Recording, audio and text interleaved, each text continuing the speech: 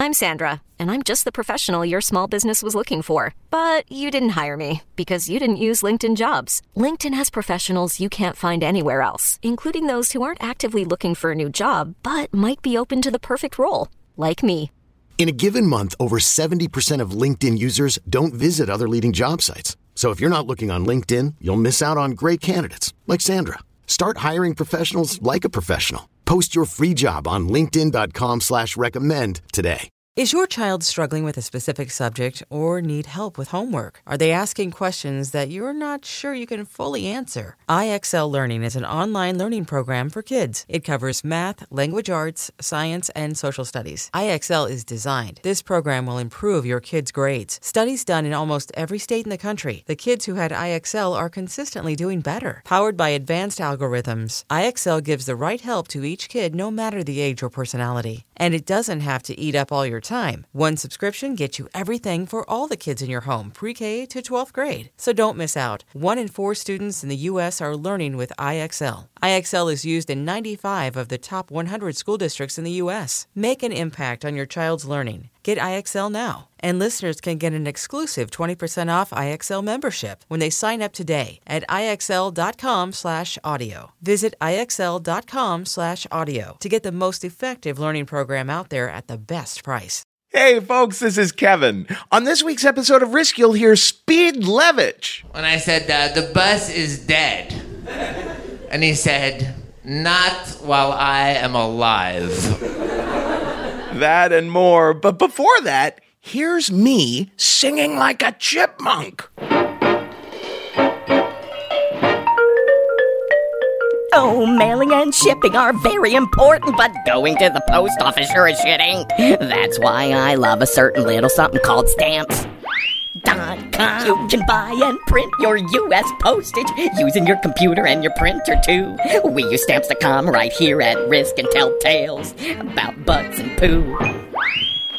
That's right, and right now you can sign up for Stamps.com and use our promo code RISK for this special offer. It's a 4-week trial plus a $110 bonus offer, including postage and a digital scale. So don't wait, go to Stamps.com before you do anything else. Click on the microphone at the top of the homepage and type in RISK. That's Stamps.com. Enter RISK! Now here's the show.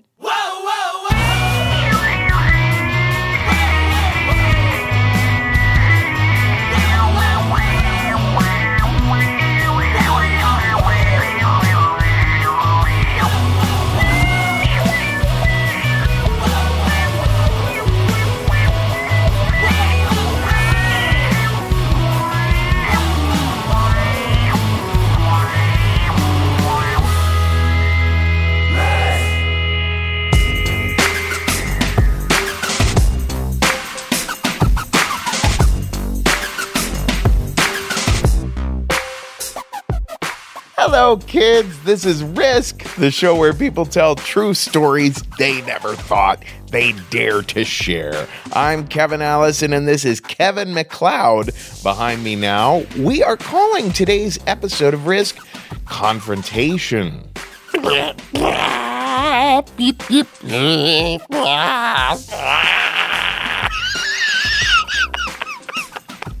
That was my musical attempt. My abstract expressionistic fanfare for Confrontation.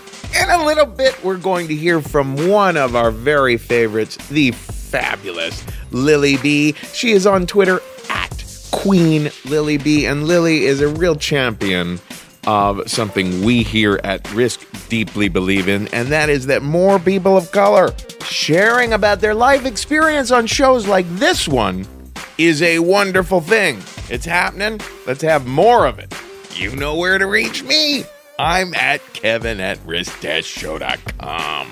But before we get to Lily, I am thrilled to have for the first time someone who I have admired for years. Speed Levitch was the subject of one of the best documentaries of the 90s, The Cruise, directed by Bennett Miller, and he's been in two Richard Linklater projects. One was the movie Waking Life, and more recently his own Hulu series, Up to Speed. You can find him online at Speed Levitch Online. Here he is at the Risk Live show in New York City with a story we call The Cruise Awakens.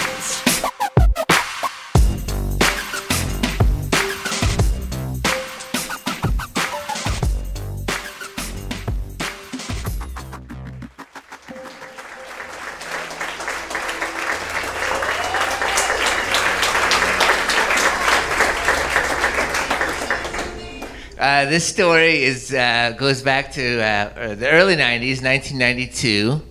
I was graduating from New York University. I was majoring in a very small major called dramatic writing. It was actually in between. All right.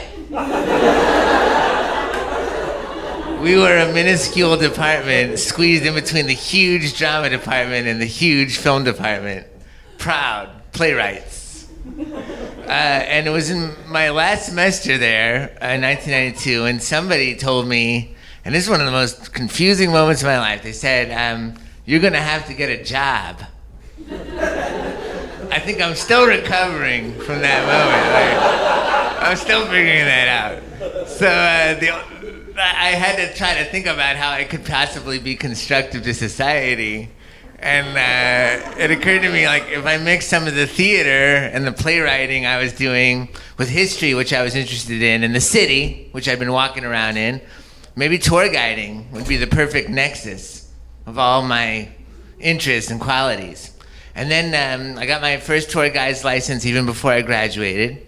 And what put it on ice is when I finally ended up on the double-decker bus, which is, you know, for sure the most divine tourist vehicle known to man. I mean, let's respect. To be 14 feet above every neighborhood of the city on an open deck, it's an omnipresent narratorship presented in front of this epic novel. I've watched a member of every habitable continent of the world blown away by the open-air double-decker bus. After getting my tour guide's license, I was honored to be part of the Red Cavalry. That was the first major double-decker bus tour company to overtake New York City tourism, run by a charismatic, enigmatic figure, an early mentor of mine in capitalism, known as Harry Grant. Harry Grant, certainly a stage name for an Iraqi Jew who had made a fortune in Israel, I'm still not sure how. And as a millionaire, had an interest in classic cars, had his own classic car collection. And that led him to an interest in antique double-decker buses. The poor London city buses that already, many of them had 1 million miles on them, thought they were finally semi-retired, brought out of retirement by Harry Grant, $10,000 at a time, shipped across the ocean to become part of the Red Cavalry, the first double-decker fleet to overtake New York City tourism. Gray Line had had a 75-year monopoly through concierges and a reservation system.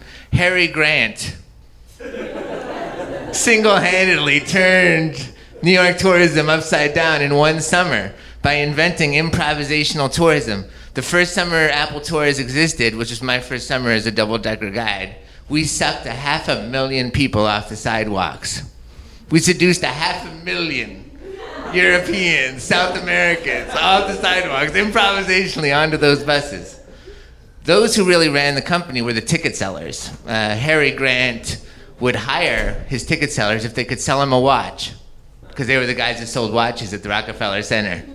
Many of them from the Ivory Coast in Africa. Those guys spoke 6 or 7 languages fluently, and you would watch them just seduce generations of Argentinians, Italians, French onto the buses.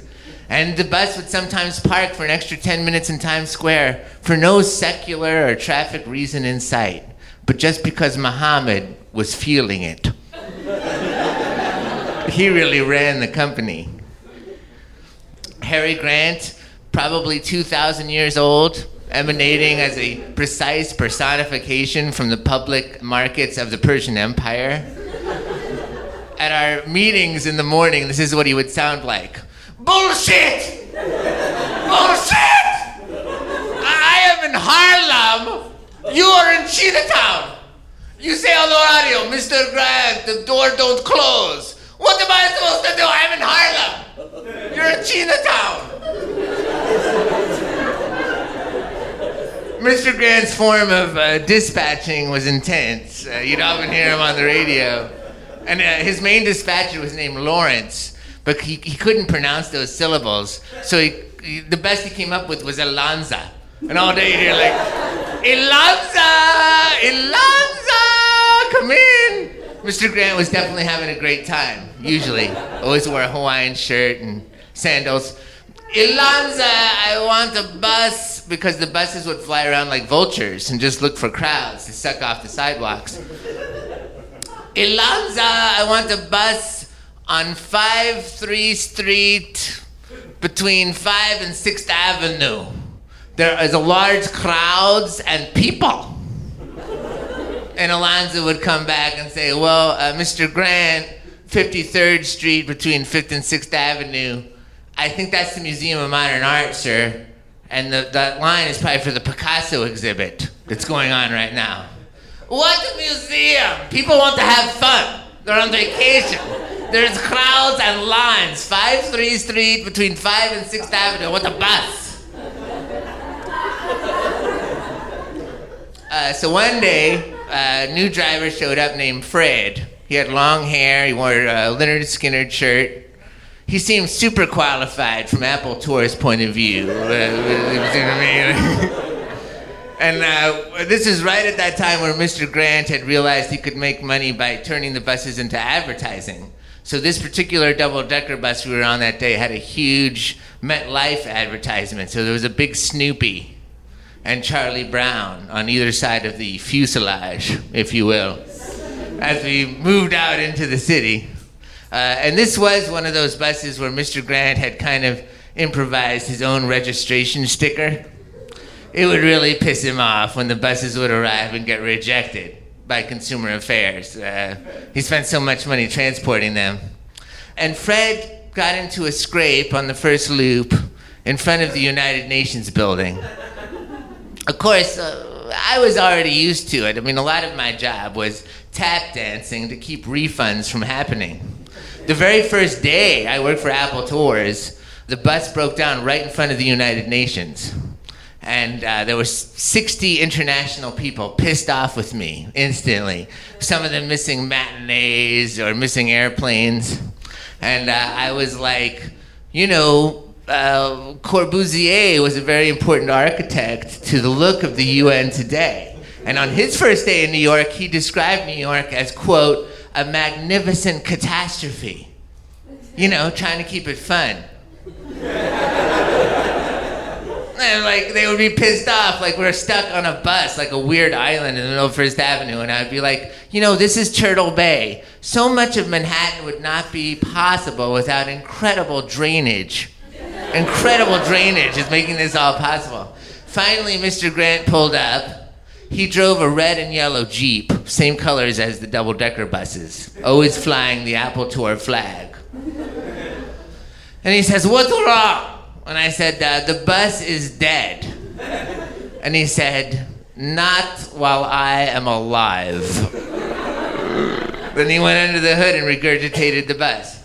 In any case, that day, Fred got into the scrape with his taxi driver, and it was very minor. It was very small. Fred scratched the decal sticker on the taxi driver's front door. Now, of course, I know that's a big deal for the taxi driver because he's got to go back to his own set of vultures, the taxi driver's dispatchers that will charge him for that scratch on the decal of the door. And he was freaking out. Fred, for whatever reason, freaked out even further and decided to turn it into a cannonball run.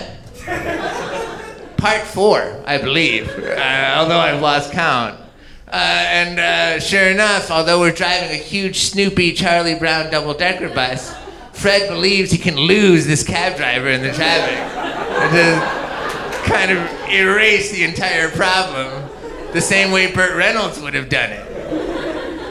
And I'm just holding on for dear life, and there's just a few passengers on board. So I'm like, oh, this building is exhibiting well the zoning law of 1916. The buildings will fall backwards as they rise. This way the sunlight can hit the middle of the boulevard. Whether buildings of New York look like wedding cakes or monoliths from the movie 2001, they're all dancing to the same bebop jazz of the early zoning law of 1916. And Fred is zooming around a corner and treating the bus like it's a Corvette. Eventually we end up somehow still alive in front of the Plaza Hotel. And the taxi driver is right there, still pissed off and freaked out. And maybe the only time I ever was happy to see Harry Grant, he emanated with his Hawaiian shirt and his sandals. He was standing at the Plaza Hotel stop. He saw the chaos, and he was like, "What? What is this bullshit? What the hell?" And the taxi driver points to the scratch on the sticker, and is like, how awful it is. It's like, bullshit, whatever. And like Harry Grant hands him $200 in cash. Have a good day, whatever. Get a good life. And enjoy life, please. And then he turns to Fred, the long-haired, Leonard Skin driver, and it's like have his shirt. And we'd had a long talk about different philosophies and the fact that I like to write. And Fred was a sensitive guy, but he turned the double-decker loop into a cannonball run. And sure enough, Mr. Grant turned to him and said, I told you never to put the clutch like this. The bus doesn't like it when you put the clutch like this. And when he says that, the back seat of the downstairs area starts to smoke. Well, that's where the engine is.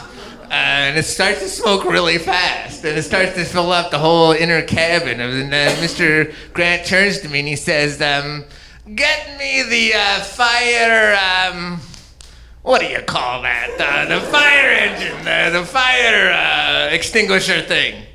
And I give him the little fire hydrant, and Mr. Grant spritzes the back seat, and it gets worse.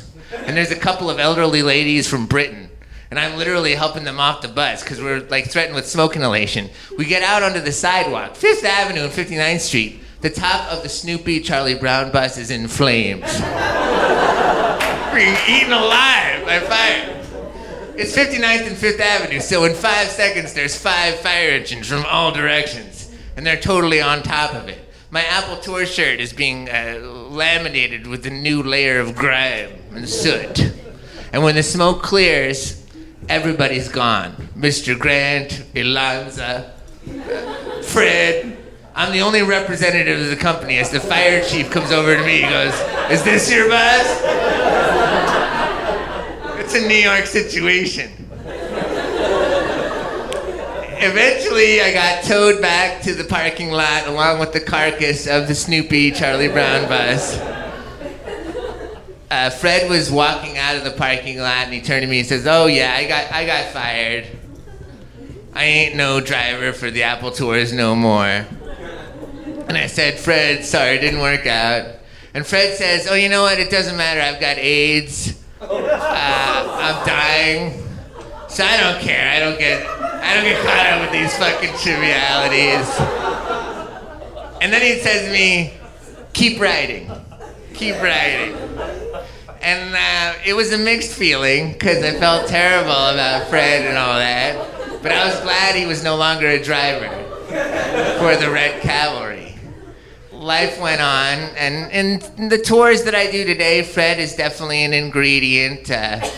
He's a reminder to me at all times that we should never get too hooked into a preconceived notion of what the tour should be. For Fred represented that a double-decker loop can turn into Apocalypse Now Redux if you really wanted to. Life went on. Eventually, I was traded for 2 first-round draft choices to Greyline when they started their double-decker company. And the first day that I was in Times Square with my new Greyline uniform, Mr. Grant, still the great adversary of Greyline, came over to me and he's like, What? I mean, I'd worked for him for 2.5 years. He was like, "What? Why? What happened? You go to the other side. Why?"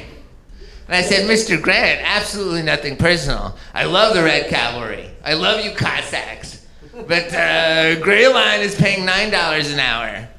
You did and still do pay $7 an hour. To which Mr. Grant said, $9 an hour? Do you think you can get me in? Thank you.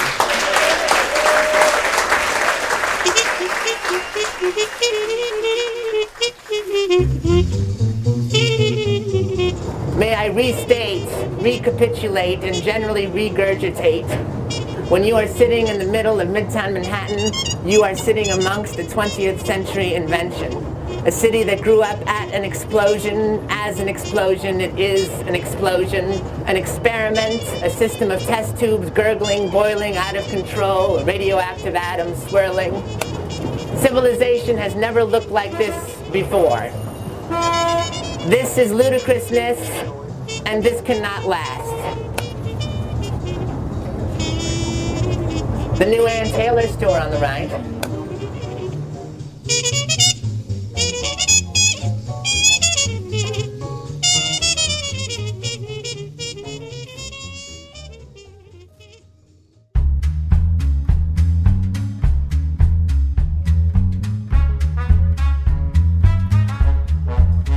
Growing up in the 80s, I used to love taking public transportation with my mom and my grandma. They used to take us on errands, all of us. When I say us, me, my cousins, whoever was around. And we'd go run errands with my mom or my grandma.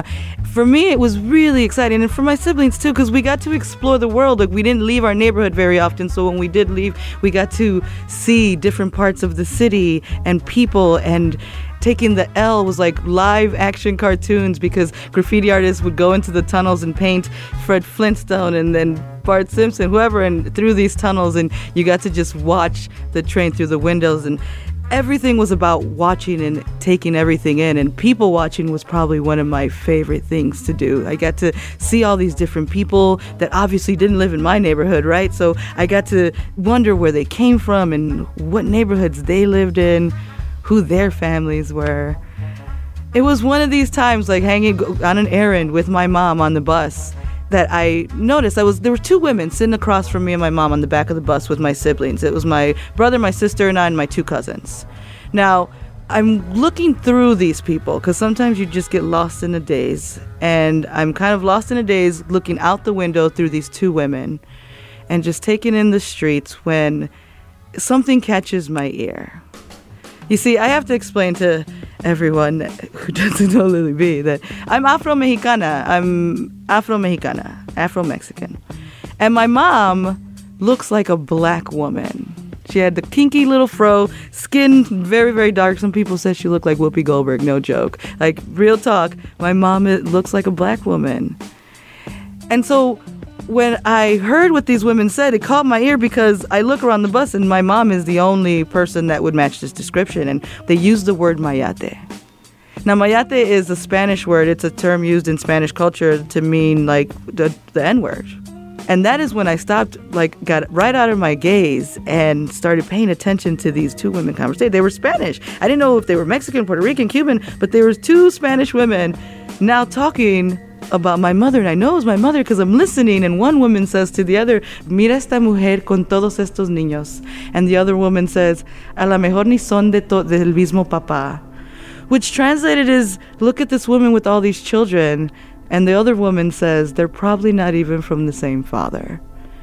And then they get to talking about us. Now they're looking at us individually, the five of us, and they're pointing out the differences. Like, yes, look at this one. Mira la nariz de esta, y los ojos de él están más claritos. Look at the nose on this one, and look at the eyes on this one. They're a lot more fair.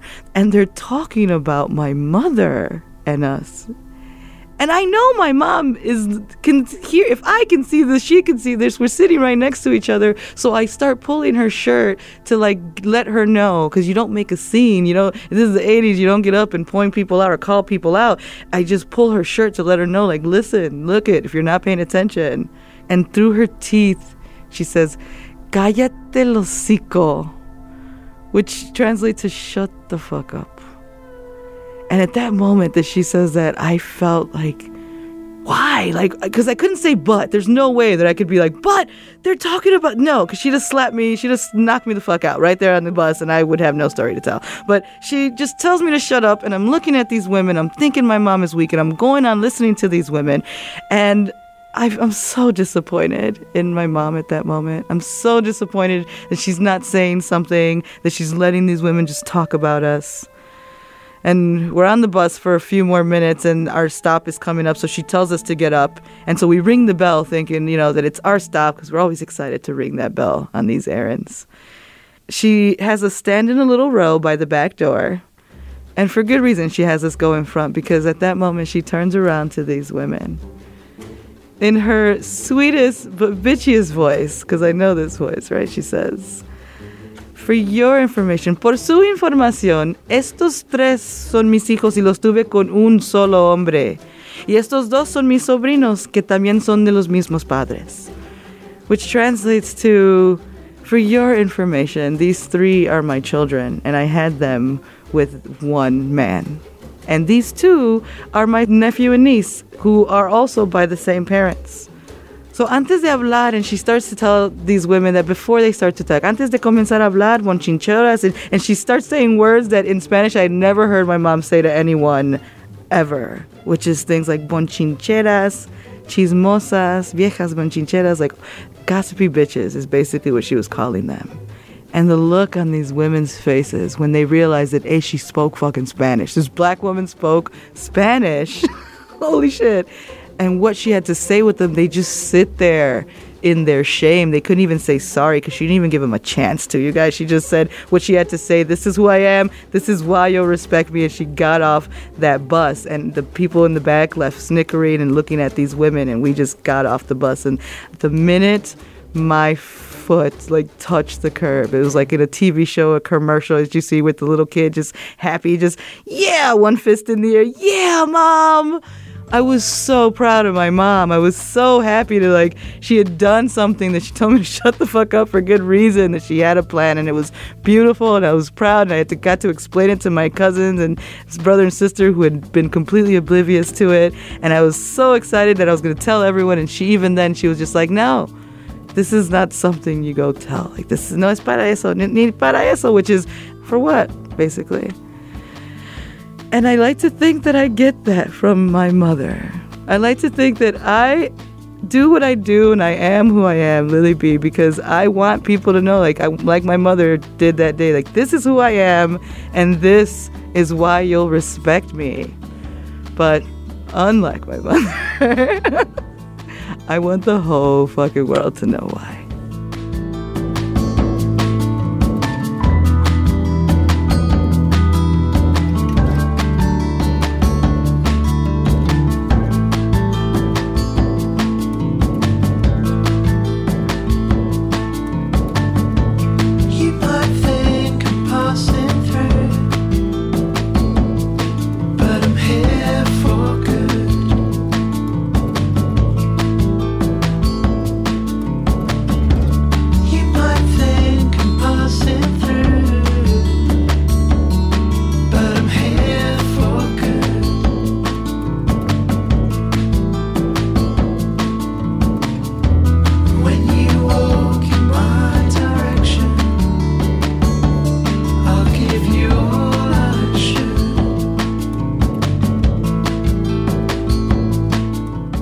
This is Risk. Lovely new song from Astronauts called In My Direction. Of course, we just heard Lily B, who you can always find on Twitter at Queen Lily B with one E, like Let It Be It. Remember that story by Kenny DeForest? I do. And before that, we heard a little interstitial from a clip from that movie, The Cruise, which is about that period in Speed Levich's life where he was running those tours on those buses. You got to see that movie. It's The Cruise. We call the interstitial Ludicrous Unlasting. Our final story today comes to us from the show that we recently did in Seattle. This is a writer. Her latest book is Starbird Murphy and the World Outside. Karen Finney-Frock has written novels, poems. She teaches as well. Here she is now at the Risk Live show in Seattle with a story we call 37 Rings.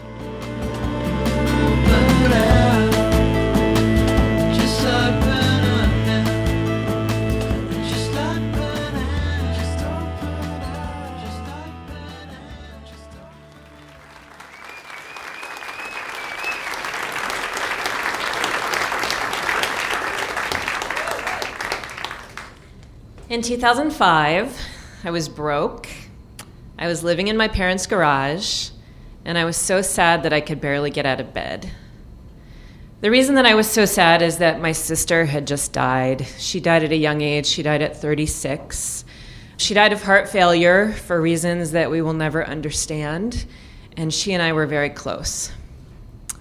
Before that time, I had been living in Seattle. I was a poet and arts organizer and really just having a pretty great life of a young person living in the city. But when my sister got sick, I sold everything and I moved back to the small East Coast town where I grew up, and I began this odyssey of grief. So for 2 years, I really only left the house to go to work. I got a job at the local food co-op. And I would occasionally go to the gym. And then other than that, I started writing this novel in secret. I had never written a novel or had any reason to believe I could write one, but it was just my way of escaping from my daily reality into another world. I think what made this time especially difficult is that I was single. So I was single and I didn't have anyone to, share my grief, to hold me and love me and touch me and make me feel taken care of.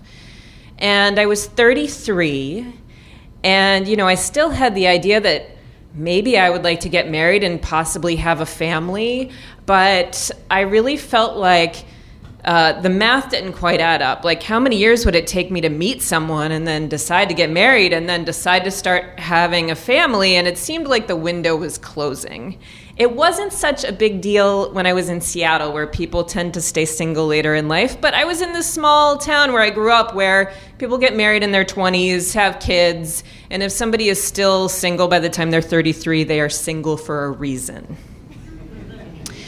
Despite all this, when I turned 34, a girlfriend from work said, "Hey, it's your birthday. Come out with me. Let's go to the bar and have a drink." And so I went. And that night, I met a man at the bar.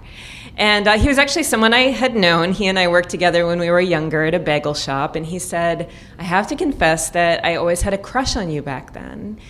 And I liked him too. And he said, "I want to be straight up with you. I am going through a divorce. I have 2 small kids. And I'm actually at this bar on a date with another woman."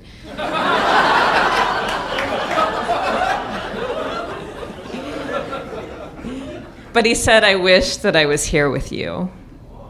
And I was hooked. I said yes when he asked me out on a date, and we went out and we started dating.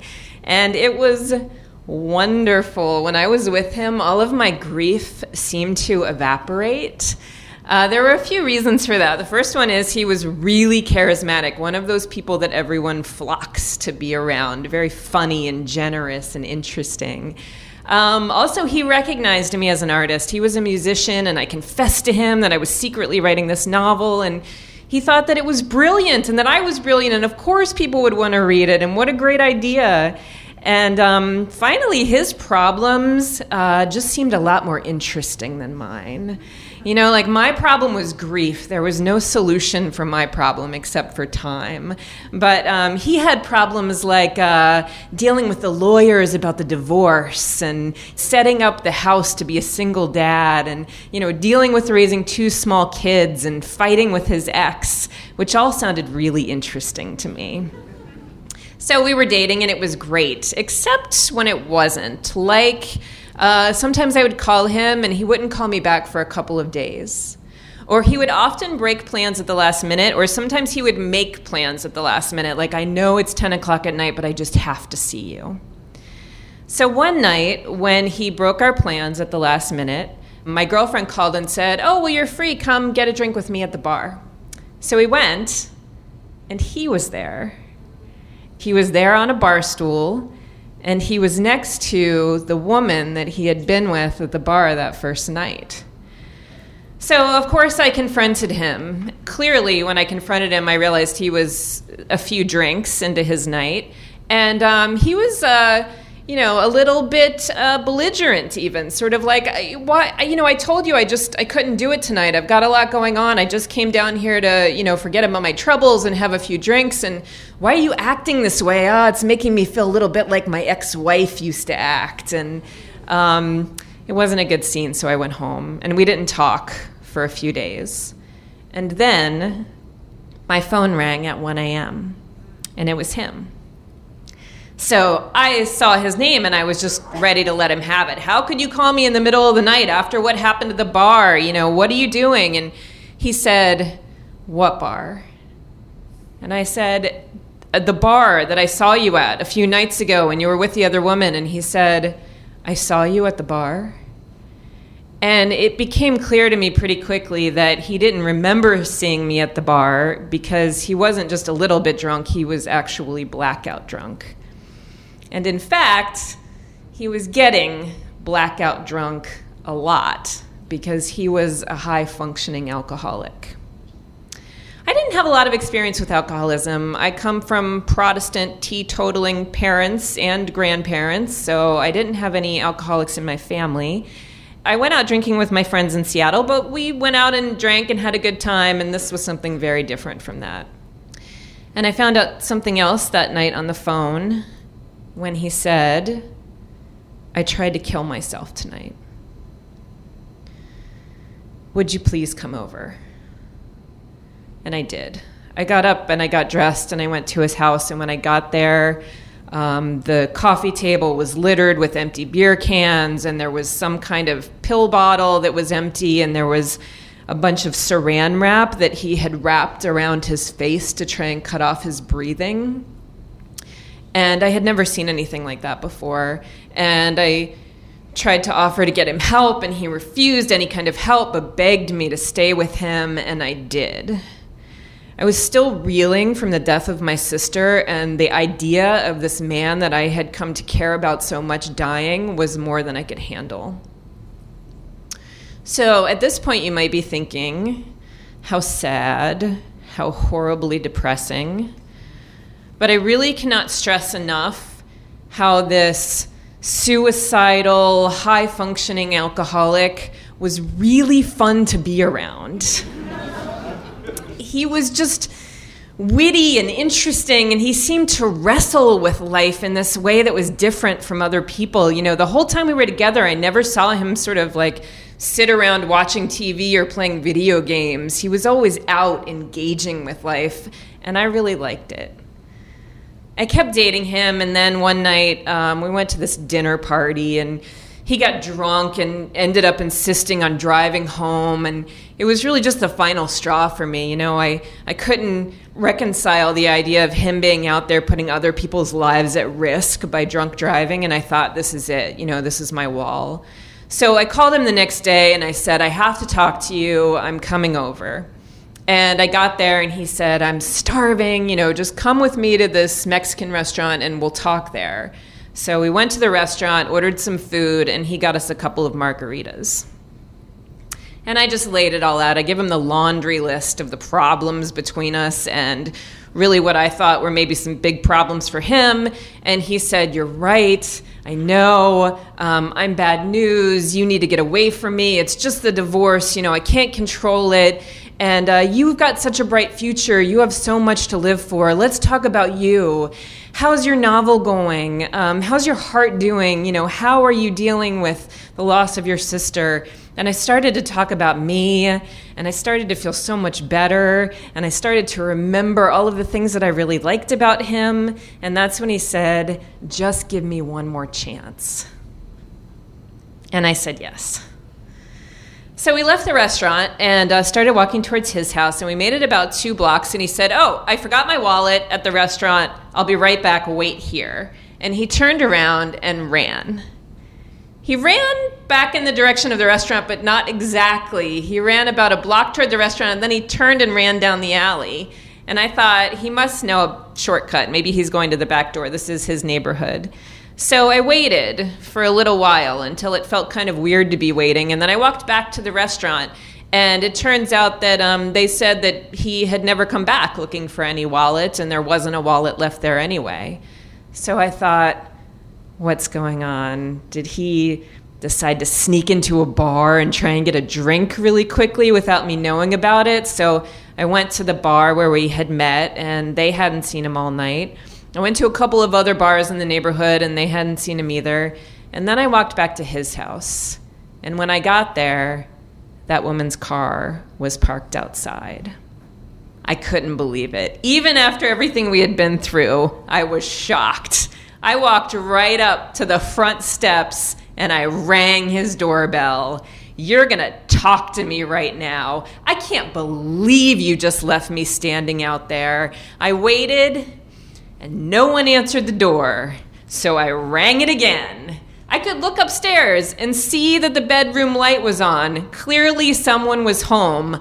I rang the doorbell again. I could hear that the doorbell was not broken. It sounded like ding dong every time I rang it, and I rang it again. And I got angrier the longer I stood on the porch waiting. I can't believe he thinks he's just going to ignore me. Does he think I'm going to stop ringing and go away? I rang again. What are they doing in there? Are they both inside together listening to me ring and they're going to ignore me? I rang it again. Are they having sex? Are they having sex and listening to me ring the bell? I rang it again. By the time I got to 10 rings, it was blind rage. I couldn't believe that a man had actually run away from me on the street.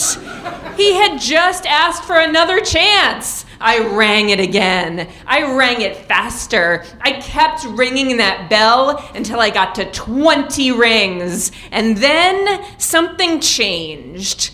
His door no longer just seemed like the door to his house. His door became the door to a cold, unfeeling universe.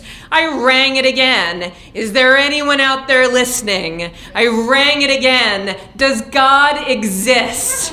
I rang it again. Do our human trials and tribulations amount to anything? Is anybody out there listening to us?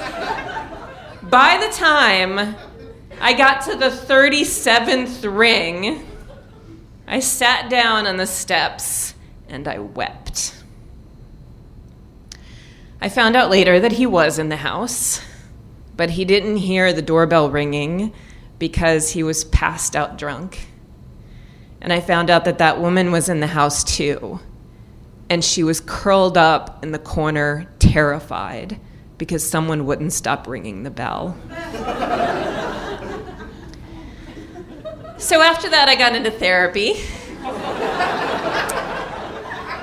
And I learned about codependency. I found out about how when one person in a relationship has an addiction to some sort of substance, that the other person in the relationship can also begin to act like an addict. And I realized all the ways that I had kept going back to this relationship that was clearly bad for me and how I was also playing out an addiction.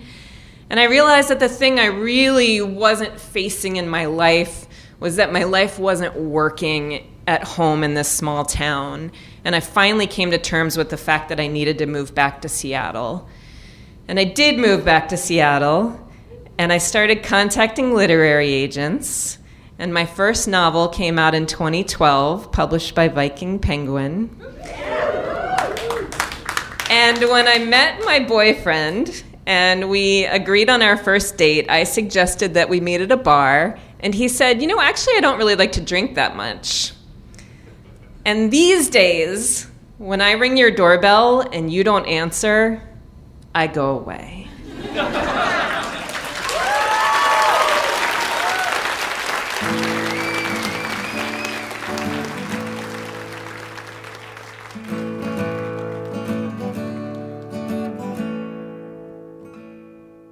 You think you know where I'm going? The truth is I haven't got a clue. One thing you know where I'm going, there won't be another.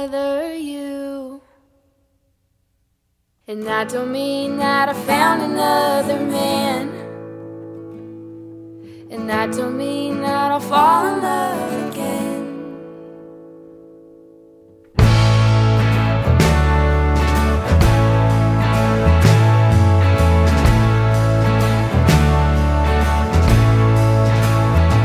That is all for this week's episode, folks. This is the Wild Reeds behind me now, and Risk is next appearing in Salt Lake City on December 12th.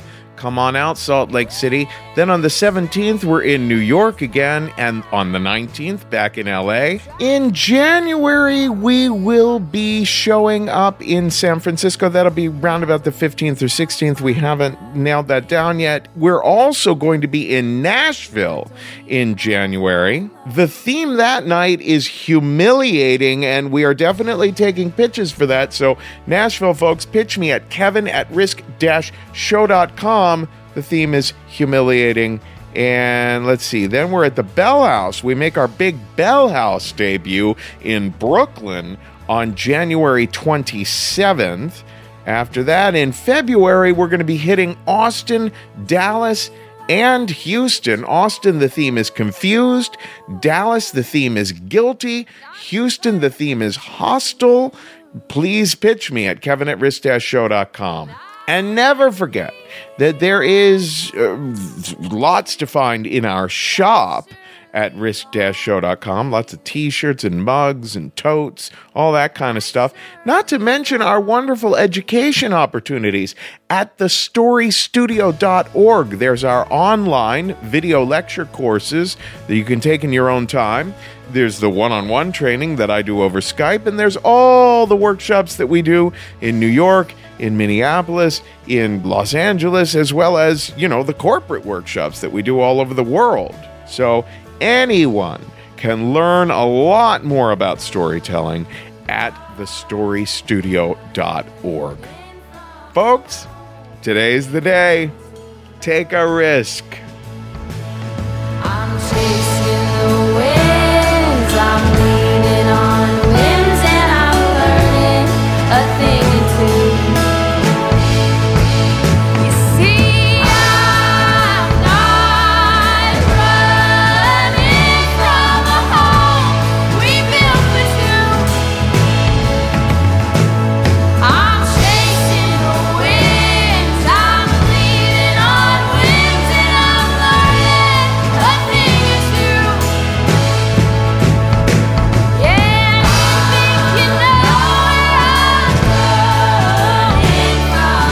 The truth is you haven't got a clue.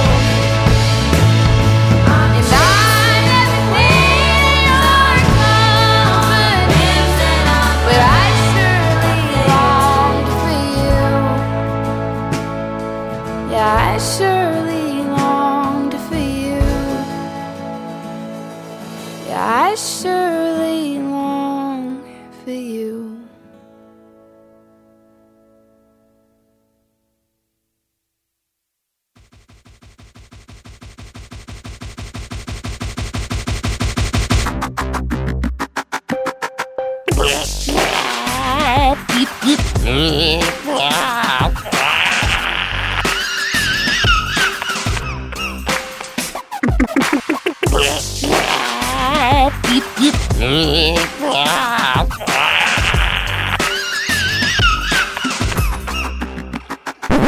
What? What is this bullshit? What? What the hell?